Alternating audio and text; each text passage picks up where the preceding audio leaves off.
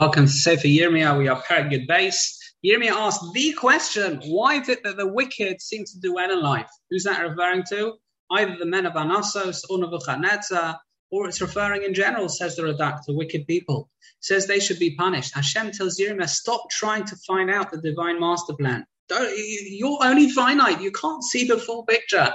But he also says if the wicked are successful because of a handful of mitzvahs, how much more so is a righteous person rewarded for a handful of mitzvahs? Amazing. What is this thing that they're successful? So the Gemara says Nebuchadnezzar, that because he ran 3 steps in Hashem's honor, he was able to capture all of Yerushalayim.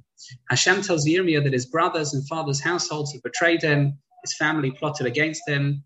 He can't trust anyone. Yirmiyah uses the image of a speckled bird being killed by the birds of prey. The bird, the speckled one, the odd one out, is targeted out of hate. Klal Yisrael as well. Yirmiyah prophesied that Eretz Yisrael will be plundered, they'll be desolate, and even in Klal Yisrael Daven will be ignored because we didn't pray beforehand, we didn't pray before the suffering. However, after Golus, there's Rachamim, and we'll be restored to our former glory and land.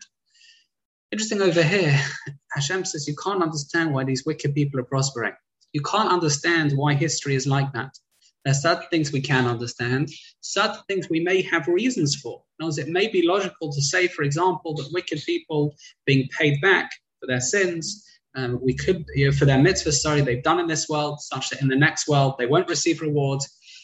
There might be various things that have to happen in history. However, ultimately we can't fully understand. That's a very powerful message.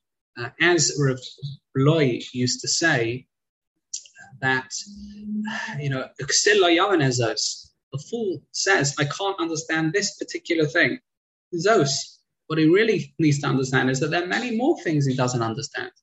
Why do the wicked prosper? You're right, you don't understand that. Does that bother you? There are many things you don't understand in life.